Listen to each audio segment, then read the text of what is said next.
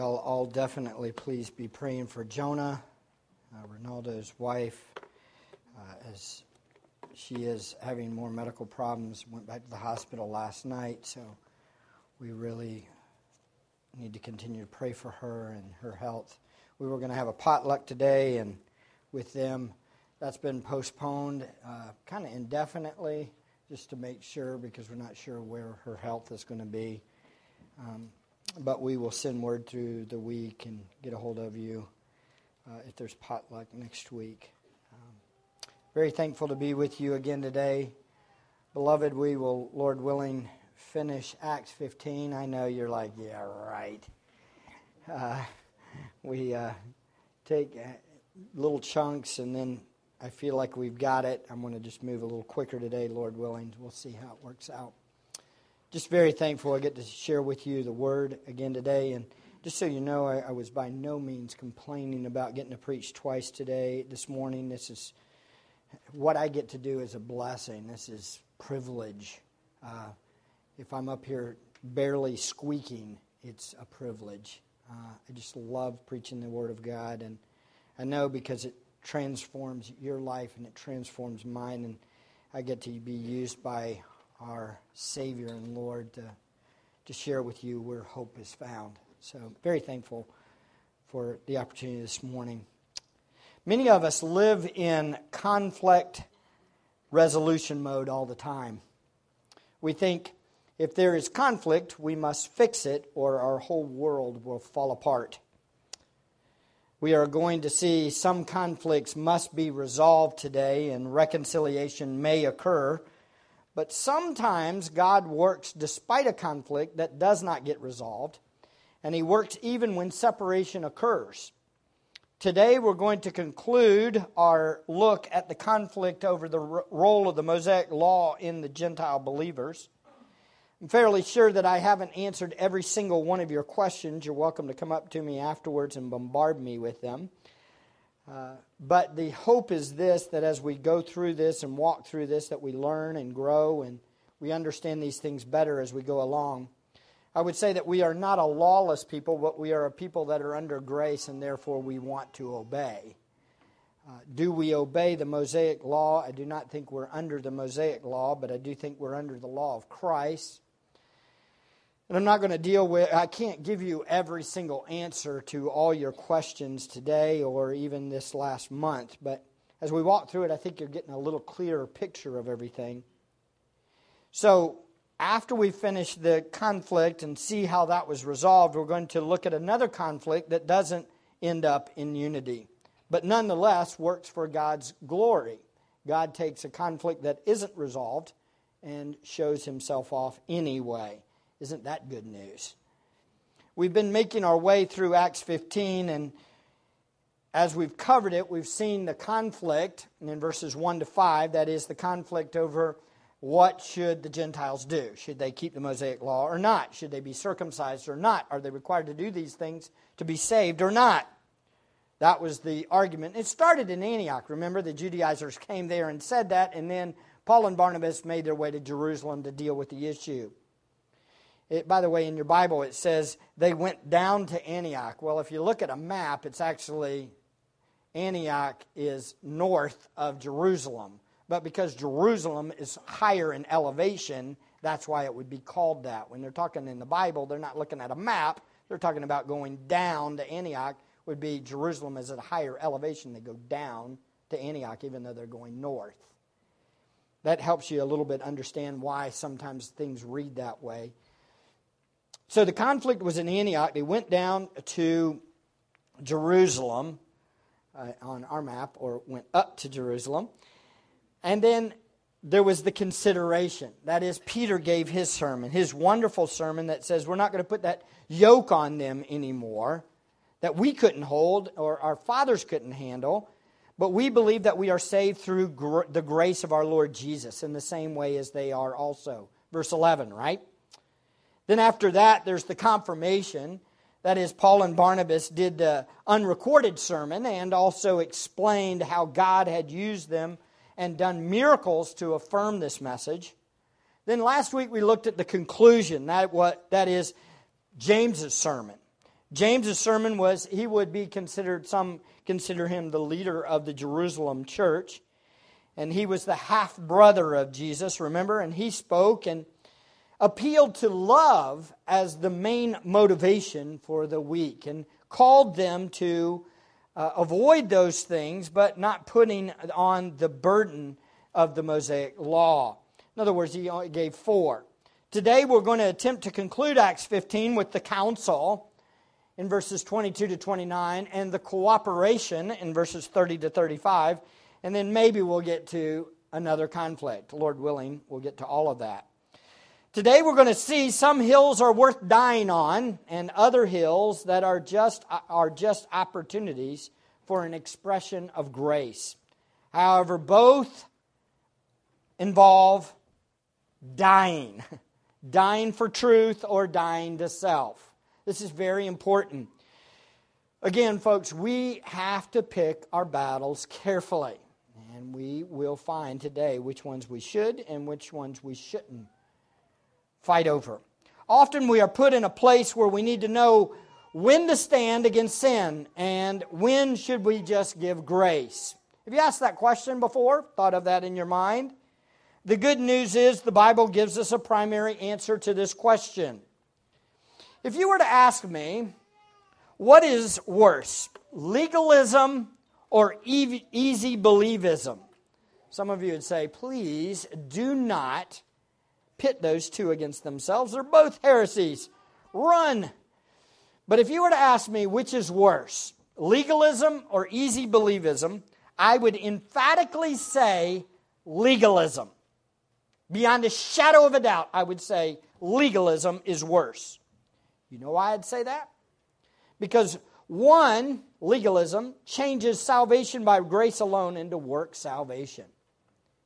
Legalism is horrible. The other leans heavily on grace that it wrongly gives excuse for sin after justification. That's wrong too.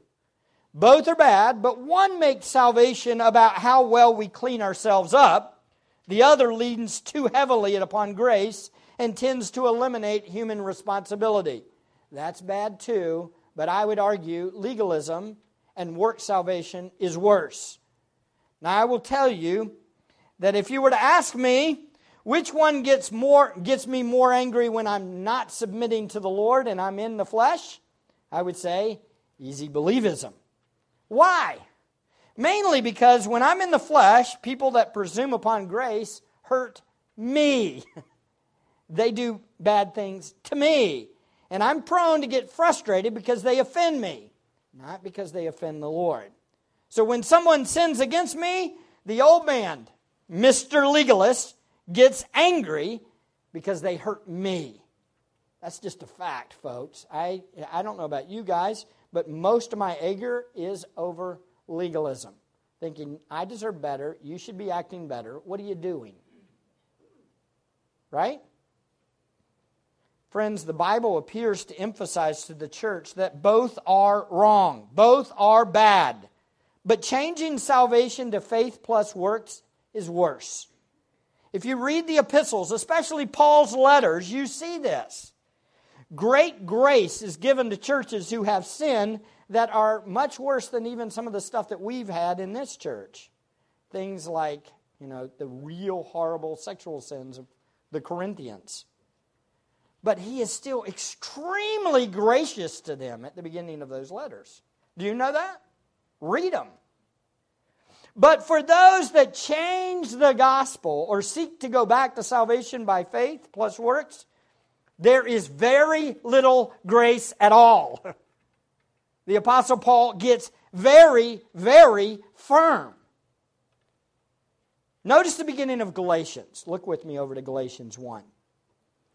It appears that when Paul and Barnabas went south to Jerusalem to deal with this issue, the Judaizers that were up in Antioch that stirred everything up left and went north towards the area of where Paul was doing this first missionary journey. They went and taught the churches in the Galatian area to add works to salvation. And so at some point after the Jerusalem Council, Paul gets word of the church's abandonment of the salvation by grace alone, through faith alone, in Christ alone. And Paul writes this scathing letter to the churches of Galatia with not much grace at all. A matter of fact, he calls them out. Matter of fact, if you think about this, this would be Paul writing a letter to the churches, I'm going to say it, some of the fundamentalist churches in America over the last 40 to 50 years.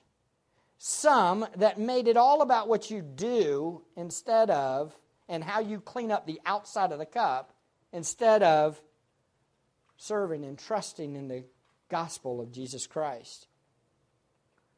I was reminded of this last night even, looking over, Clearwater Christian College closed down, and one of the preachers in our area, a big church in our area, just absolutely railed on Clearwater Christian College and said, "I know why you closed.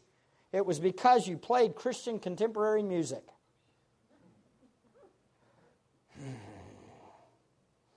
I wanted to write another letter to the Galatians.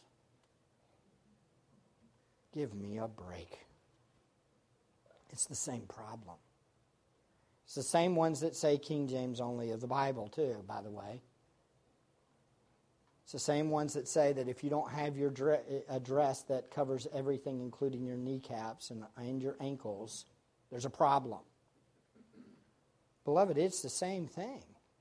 It's adding to the Word of God and making it about how clean you look on the outside. And he says in Galatians 1, what does he say? "I'm amazed that you are so quickly deserting Him who called you by the grace of Christ for a different gospel, which is really not another, only there are some who are disturbing you and want to distort the gospel of Christ. But even if we, or an angel from heaven, should preach to you a gospel contrary to what we have preached to you, he is to be accursed, as we have said before. And so I say again, if any man is preaching to you a gospel contrary to what you received, he is to be accursed, sent to condemnation forever." Paul blisters them, doesn't he, over changing the gospel. There are hills to die on, beloved, and they are all related to salvation is by grace alone, through faith alone, in Christ alone. It all really goes back to that. Friends, we are all going to be at different places on that scale of giving grace towards people who sin against us. But we all must be united on the issue of the gospel and the salvation that it provides. We die on the person and work of Jesus. We die on salvation by grace alone. We die on the exclusivity of the gospel. We die on the doctrine of justification by faith alone. So we see today, the doctrine of salvation by grace alone, through faith alone, brings great unity in the early church. A conflict is resolved and unanimity over the gospel occurs. But when the question over when to give grace or not over someone sinning against us is raised, then division happens. We all need to learn, and we need to lean towards giving grace when we are sinned against. We need to stand firm for the gospel, and we need to stand firm against false gospels. Anybody that makes it about what we do. We see this in Paul's epistle. He is very firm, though when biblical salvation is under attack, but he is gracious when it involves sin against him. Remember Philippians? People were preaching bad, were doing things in order to they were preaching Christ, but they were doing it to get at Paul while he's in prison. And he says what? I rejoice that Christ is preached. It's like they treat him bad, but he goes, it's okay.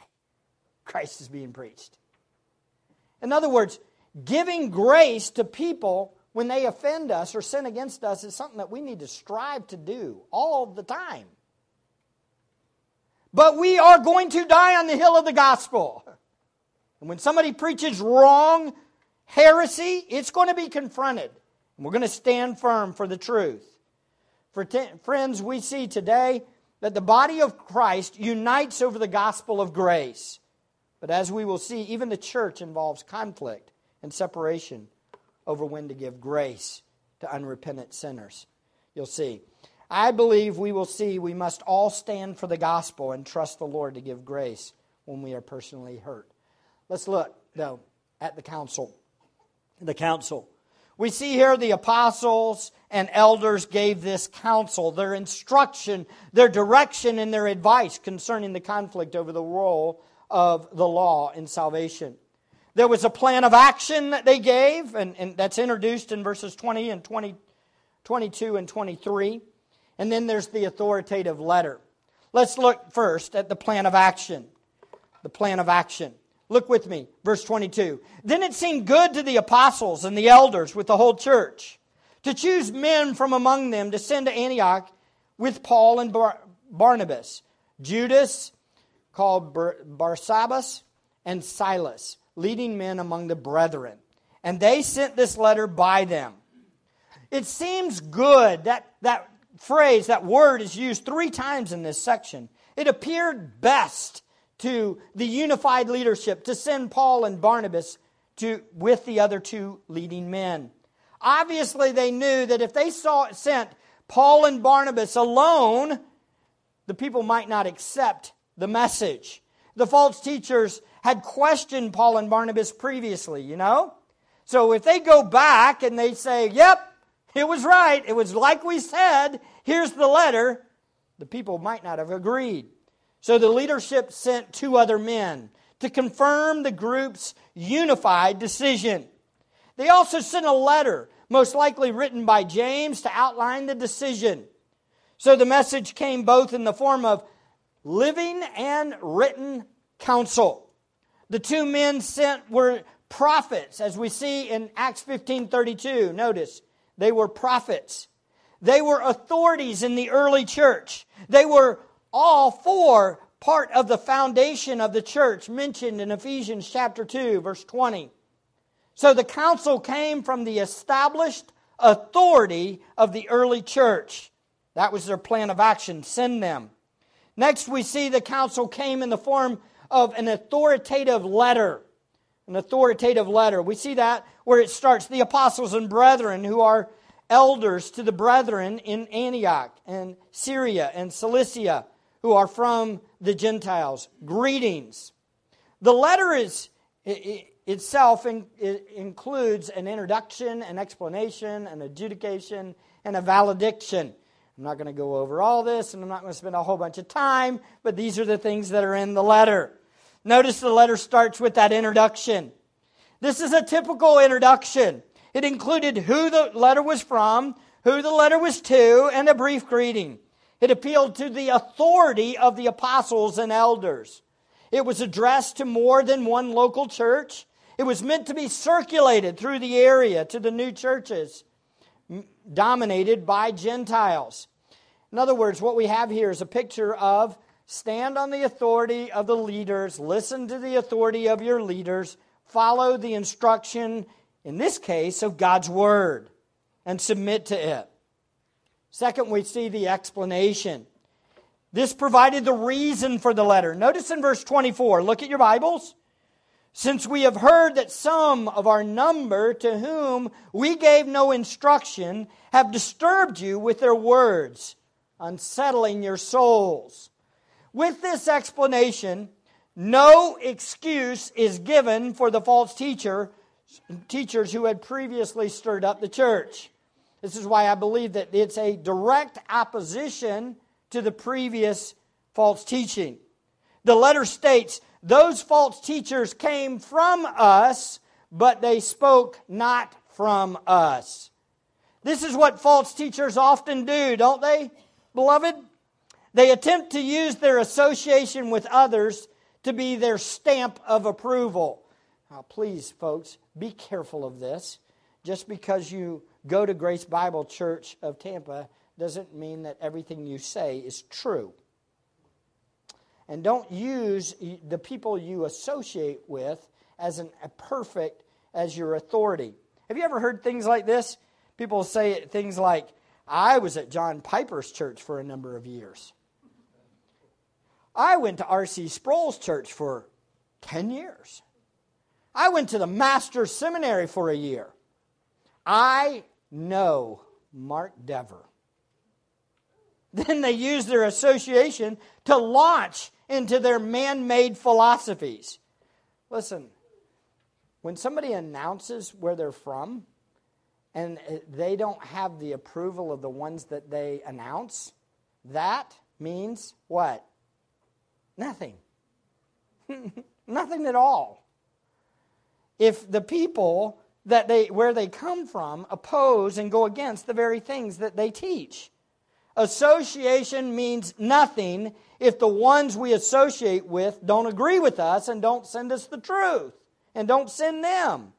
So to start the letter, we see even the introduction. In the introduction, the apostles disavow themselves from the Judaizers. They say they weren't speaking for us. And so there's a confrontation there. The letter also identifies the problem created by the false teachers. They have disturbed you and unsettled your souls. This is a direct confrontation of the false teachers.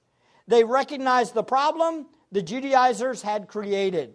And again, folks, this is so important. When you read a letter like this, you might think, okay, well, they did give 4 things that they're not supposed to do. Okay? They give 4 essentials that they're not supposed to do. And there's not a whole bunch of talk about grace. There's not. Why didn't they put all that in a letter? The answer is because it was obvious. When they showed up with the letter, it was like, look, what Paul and Barnabas has been telling you, stick with it. They're right. You're not under the Mosaic law, but here are 4 essentials that you need to do. It was all assumed. Again, this is some application for us, though, is that they had empathy for those that they were talking to. They knew when they were in trouble. They understood that this was unsettling to the soul of the Gentile believer. We got to start keeping the Sabbath. Tomorrow, Friday night, not tomorrow, but Friday night, when the sun goes down, stop. Whatever you do, don't be working. And then when the sun comes back up on Saturday, then you can start working again. That would be unsettling to the soul, wouldn't it? Keep this.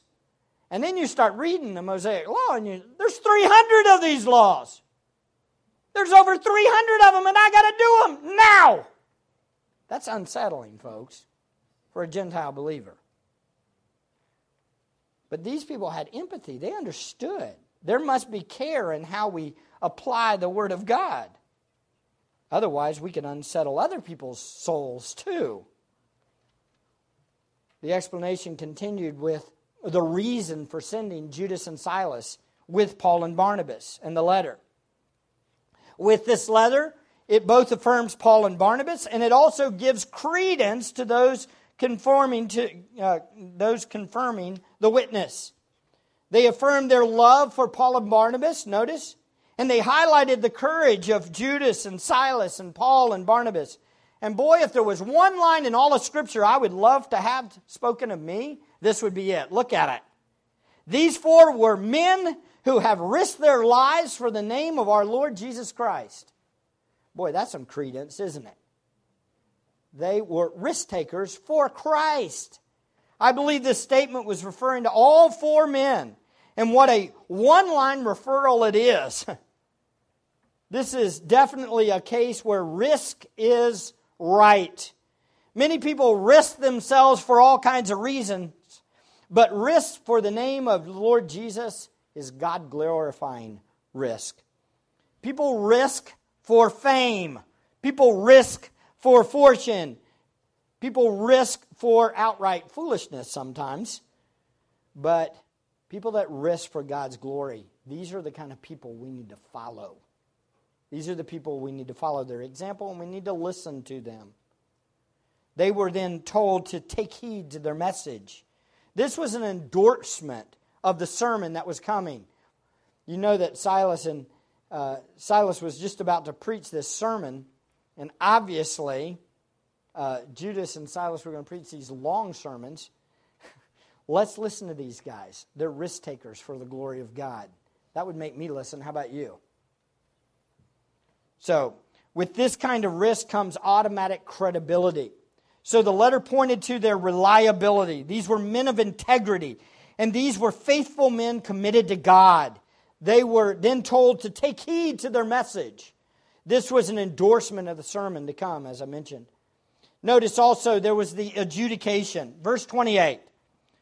For it seemed good to the Holy Spirit, there you go, it comes from God, and to us to lay upon you no greater burden than these essentials, that you abstain from things sacrificed to idols, and from blood, and from things strangled, and from fornication.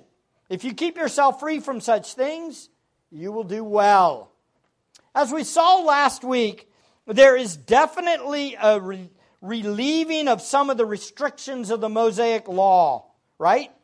There's an appeal to the Holy Spirit's role in this adjudication. The judgment was to lay upon the Gentile believers no greater burden than these few essentials. The absence of the Sabbath, circumcision, and numerous of other requirements of the Mosaic law are obvious. They're not there. Now, you can try to argue for this, and I hear it. People are trying to argue for the Sabbath, that we should keep the Sabbath on Sunday and stuff. But no further burden except for keeping the Sabbath is not there. It does not say that. If they gave 4, then why didn't they give 5? Okay? It's not there. Now, I know that some of you would say that would be an argument from silence, but I disagree. It's not an argument from silence. Because he says, no greater burden. There's no other way around that. So the Gentiles were not told to keep the Sabbath or circumcise their children. It's just not there. No burdens are necessary. Salvation is by grace alone, through faith alone, in Christ alone. Period. Now, there are 4 essentials for the Gentiles to obey here. They are avoid things sacrificed to idols, avoid blood, avoid things strangled, and avoid fornication. We talked about these a little bit last week. Now, somebody came up to me after the service, and it was a good question. So, Mike, what you're telling me is that love is the primary motivation. We see this in verse 20. Remember, look back at verse 20. It says, but that we write to them to abstain from things contaminated by idols, and fornication, and from what is strangled, and from blood. And then I explained in verse 21, for Moses from ancient generations has in every city those who preach him, since he is read in the synagogues every Sabbath. Now, I explained that verse 21 was the motivation of love, remember? So a person came up to me and said, so Mike, fornication? How is that? Does that mean that they're free then to fornicate? But love tells us we shouldn't fornicate? Well, that was the question. It's a good question, isn't it? The answer to the question is yes. Love tells us not to fornicate. It's the same motivation. The fact of the matter is the motivation, the law of Christ, still rules. It rules in all 4 of those. And let me explain how. I believe that these essentials should be kept by the New Covenant believer for one main reason. And what is that? Love. Fornication is obviously not loving, correct? Our perverted world mixes up lust and love, doesn't it? But for the born-again believer, fornication is one of the most unloving things you could do. Fornication is being involved in any kind of sexual perversion outside a biblically defined marriage between a one man and one woman. Sexual relationships outside of marriage are unloving. Sexual relationships in the LGBT variety is unloving. Participating in or viewing pornography is unloving. Do you understand you are giving an affirmation to people that are dying and going to hell? You give your approval to their death and go to hell. That is absolutely barbaric, unloving things to do. Friends, the world's problem is it thinks that the primary reason for sexual relationship is personal gratification. This is totally backwards. This is why the world finds itself pursuing anything that brings personal arousal. That's why Bruce Jenner did what he did. He did it because it brought him fulfillment. He didn't do it thinking of anybody else. He was thinking about who?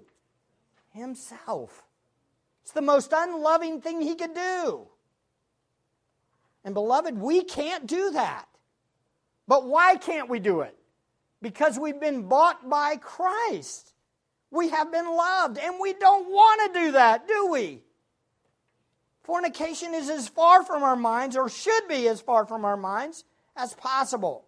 When we come to truly know the love of God, we understand that our bodies are not our own anymore. Sexual relations are for our spouse, not ourselves. Listen to me closely, men. Sexual relations are for your spouse, not yourself. If that's not your primary goal in your relationship with your wife, then you have missed it. You are still bordering on selfishness. Selfishness in sexual relationships in marriage are still a reality. But it must be repented of. If we engage in any sexual behavior other than in the marriage for our spouse and for the glory of God, we are not honoring God.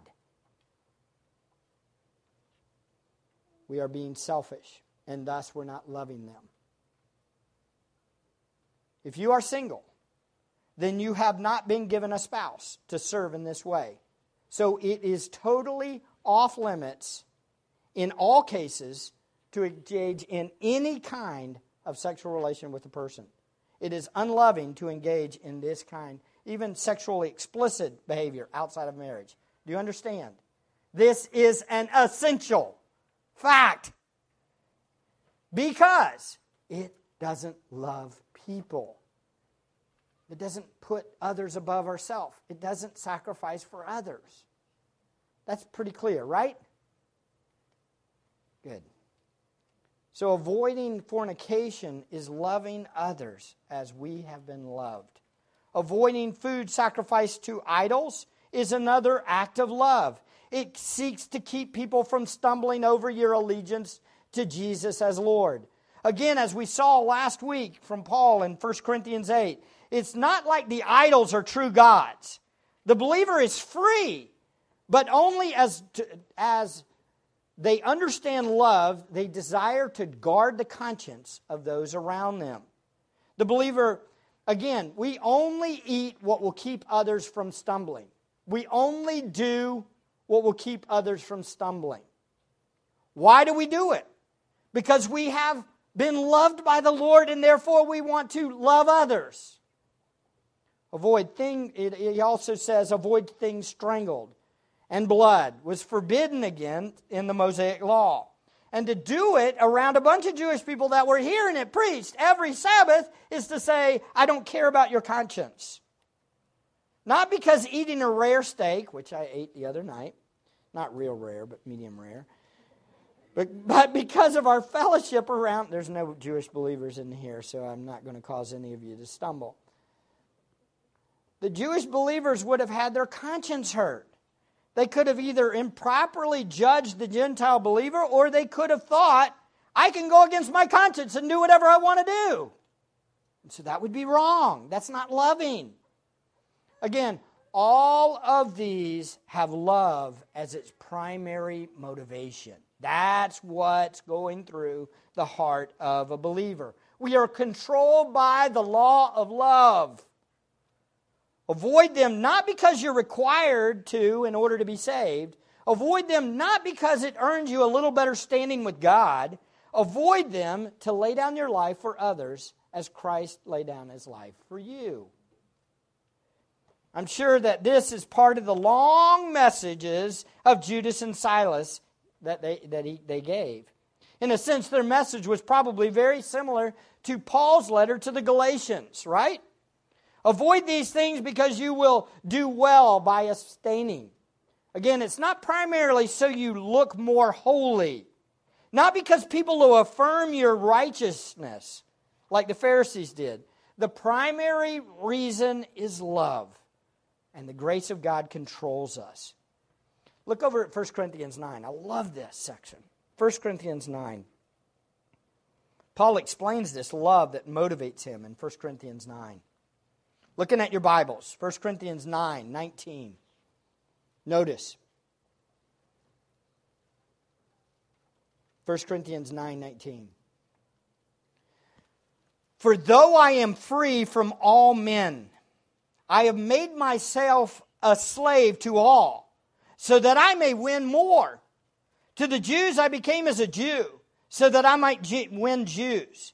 To those who are under the law as under the law, though not being myself under the law, so that I might win those who are under the law. To those who are without the law, as without the law, though not being without the law of God, but under the law of Christ, so that I might win those who are without law. To the weak I became weak, that I may win the weak. I have become all things to all men, so that I may by all means save some. I do all things for the sake of the gospel, so that I may become a fellow partaker of it. Beloved, you get it? This is what it's all about. This is what we as believers do. Everything in our life is about the gospel. It's about honoring and exalting the God that bought us through His Son. And therefore we do whatever to die to self to help others. This is a summary of the 4 essentials. That's what those 4 essentials are based on. So notice back in Acts 15. Look at the cooperation. I love this. Look at the cooperation.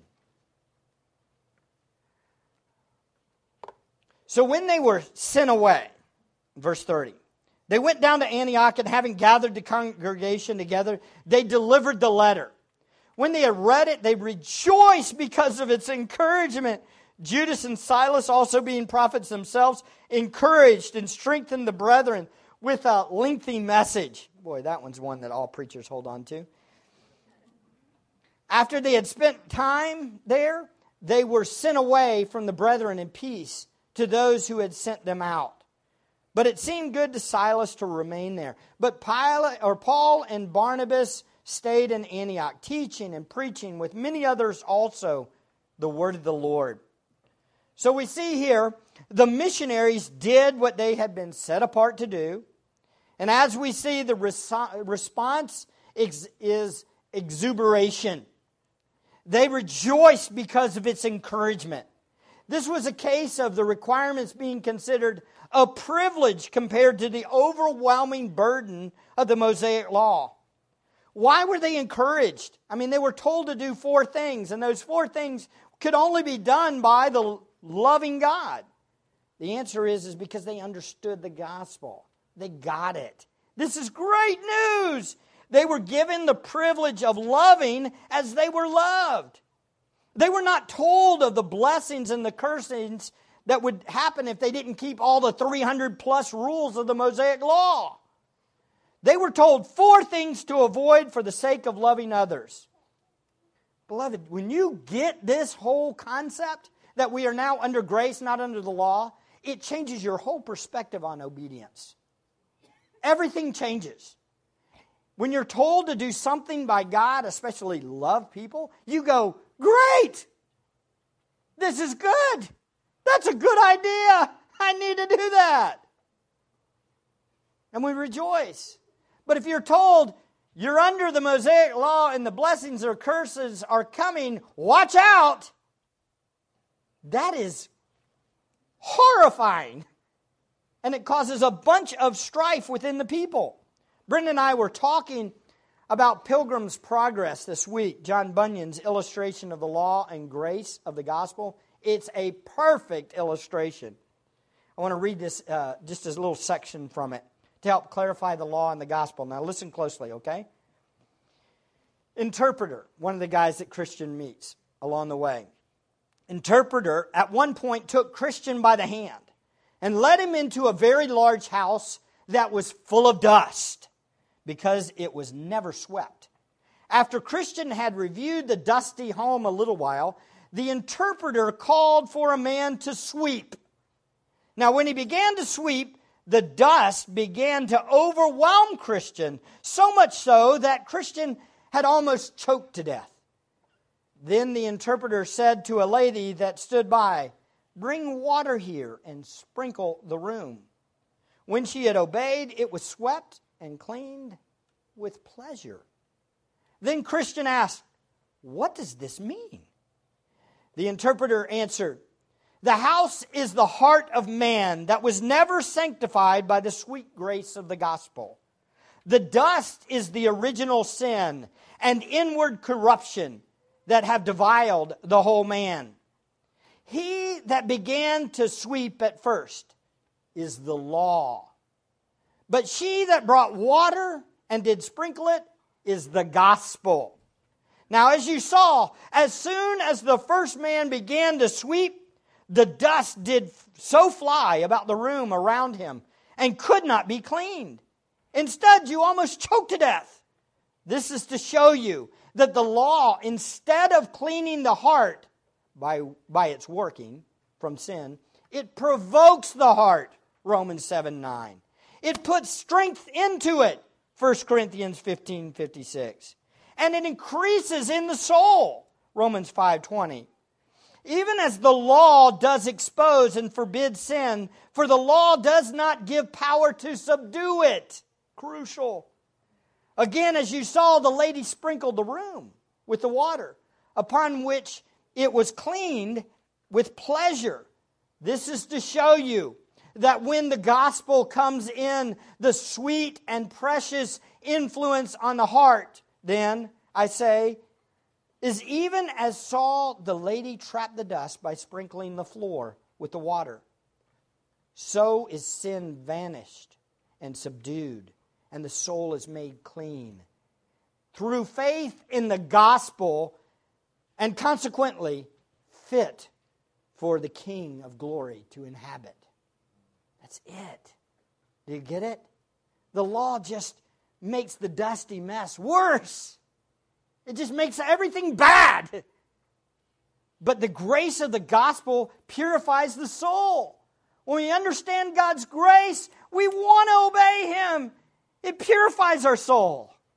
Both justification at the beginning and sanctification as it goes along. As we trust in Christ, as we know His glory, as we understand God's grace in our life, we want to obey.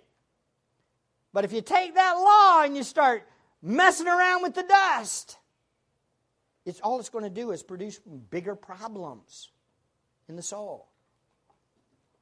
When the Gentile believers heard that they weren't under the Mosaic law, they rejoiced.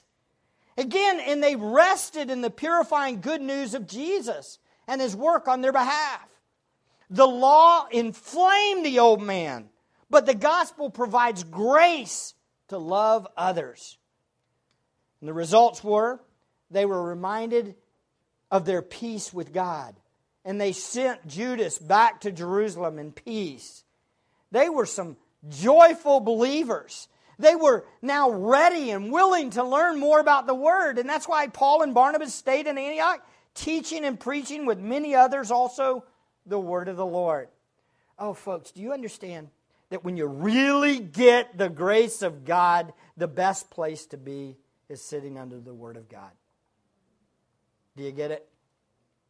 There is no better place than to sit and listen more about who God is and what He's done. But if we're under the Mosaic law, we've missed it. Or we put added preferences and we make it about things that aren't even in the Bible. It makes self-righteousness. And it creates pride. And who wants to listen to the Bible anyway then? Just give me some more rules that I can jump over. That's why those legalistic churches are dying. They're dying. You know why they're dying? Because who wants to stay there? There's no joy in knowing the grace of God. And so what do?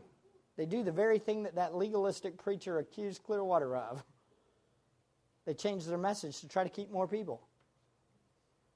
And they're the ones doing all the seeker-sensitive stuff nowadays. A lot of those fundamentalist churches.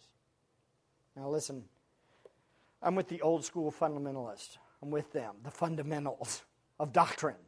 But I am not a fundamentalist when it comes to the garbage that they added to the Scriptures. Junk. Again, contrary to the way the world thinks, freedom from the law does not lead to uncontrolled sin. Did you hear me? Freedom from the law does not mean uncontrolled sin. It means obedience. It means the opposite. It actually leads to a desire to know God's Word more. When we know we've been saved and set free from bondage, we actually want more of God. When we know it's not based on what we do, it's what He did, give me more of Jesus. So the Gentiles believers rejoiced and they cooperated with the gospel instead of grieving under it. Listen, if you come to church thinking that it's because of what you do, this is not going to be a great place to go. You're not going to like being here. Because the fact of the matter is, we say we can't do it here. We can't do it.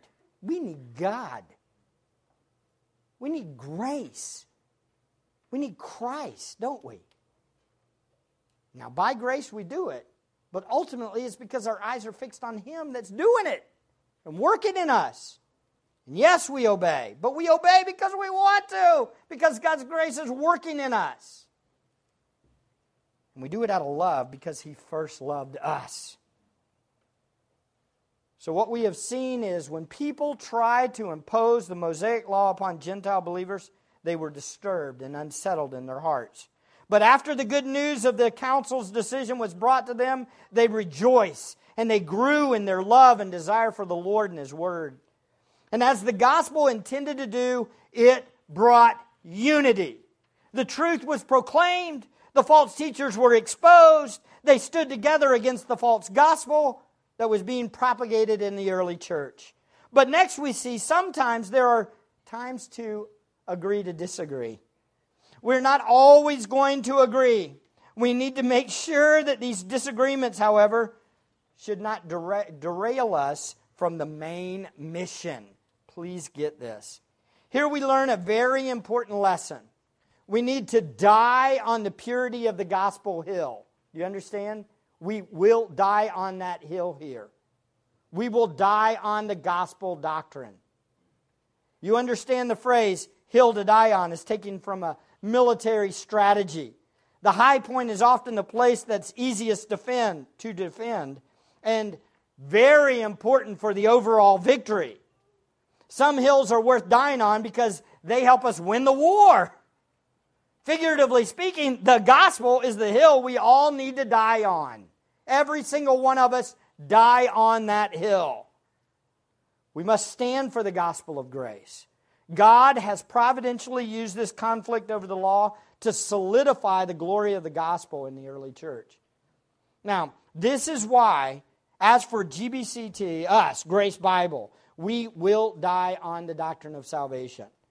The gospel is all about the person and work of Christ. The gospel is all about God's unmerited favor towards us sinners. The gospel is faith alone in Christ alone, not in self. The gospel is about righteousness from God, not self-righteousness. We must preach this and teach this to ourselves every single day. We must preach this to everyone we are given an opportunity to. We must graciously correct those in opposition who oppose this gospel. And we will continue to do that.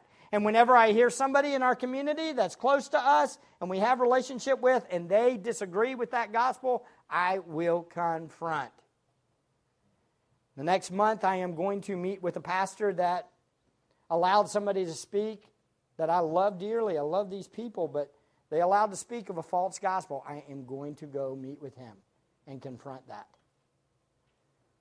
The gospel is not the prosperity gospel. The gospel is not the word of faith gospel. The gospel is not works righteousness of Rome. The gospel is not freedom from the world's oppression. The gospel is not God wants you to be yourself. The gospel is not always lead to heaven. The gospel is not liberty and justice for all now. That is not the gospel. None of those are the gospel.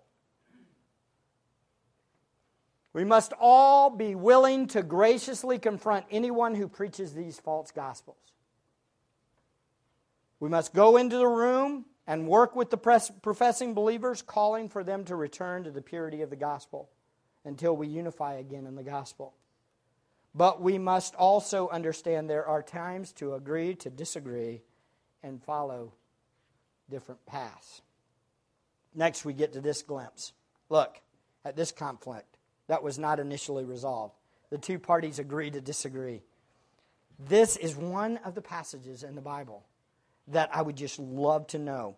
And there's not a lot of information here, and I'm going to go ahead and dig into it a little bit. And I'm probably not going to cover every question you have, but you know what? I think the way it's worded is so that we don't have a lot of answers. It's worded as if you would go, why did this happen? Look, another conflict. After some days, Paul said to Barnabas, "Let us return and visit the brethren in every city in which we proclaim the word of the Lord, and see how they are." Verse 37. Barnabas wanted to take John, called Mark, along with them also. But Paul, insisting that they should not take him along, who deserted them in Pamphylia and had not gone with them to work, and there occurred such a sharp disagreement that they separated from one another, and Barnabas took Mark with him and sailed away to Cyprus. But Paul chose Silas and left, being committed by the brethren to the grace of the Lord. And he was traveling through Syria and Cilicia, strengthening the churches. Isn't this an intriguing passage? Do you know how many times it's been used against me? I've heard this one over and over and over. This passage has always intrigued me. I've heard it used as an excuse for leaving a church numerous times. By the way, I don't think we should use it that way. I've heard it as an excuse for church splits. I've heard it used for an excuse for being harsh. Well, Paul was harsh, so I can be harsh. But as we've said, we must be careful of applying narratives properly. Just a side note, none of us in the room and none of those that I've ever talked to were apostles, like Barnabas and Paul were. None of us have experienced anything like these men had experienced on the mission field. And I'm convinced the conflict was not over a doctrinal issue. So if somebody says, I got to leave because of a doctrinal issue, that's not, you can't apply that for this. We need to sit down and talk. We need to keep working. I'm also convinced we don't know everything that was going on in the hearts of the men. Here are some observations, just quickly. The start with the desire to edify the church they had previously established. So both men appear to have the desire to make disciples and go to those two areas, okay? Cyprus and then up into the Galatian area. So both men appear to have what? A good desire. A desire to follow God. The problem arises when Barnabas wanted to take his cousin, John Mark, with him again. Now, at this point, some of you, nepotism. Nepotism. Barnabas is at fault. Be careful. Be careful.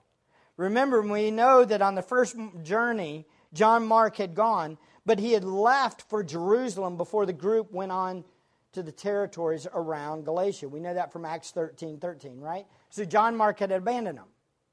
So Barnabas, being the encourager that he is, what does he do? He wants to give the guy grace. Come on, you can go again. Let's go. Right? But as we see, Paul had interpreted John's departure as deserting them.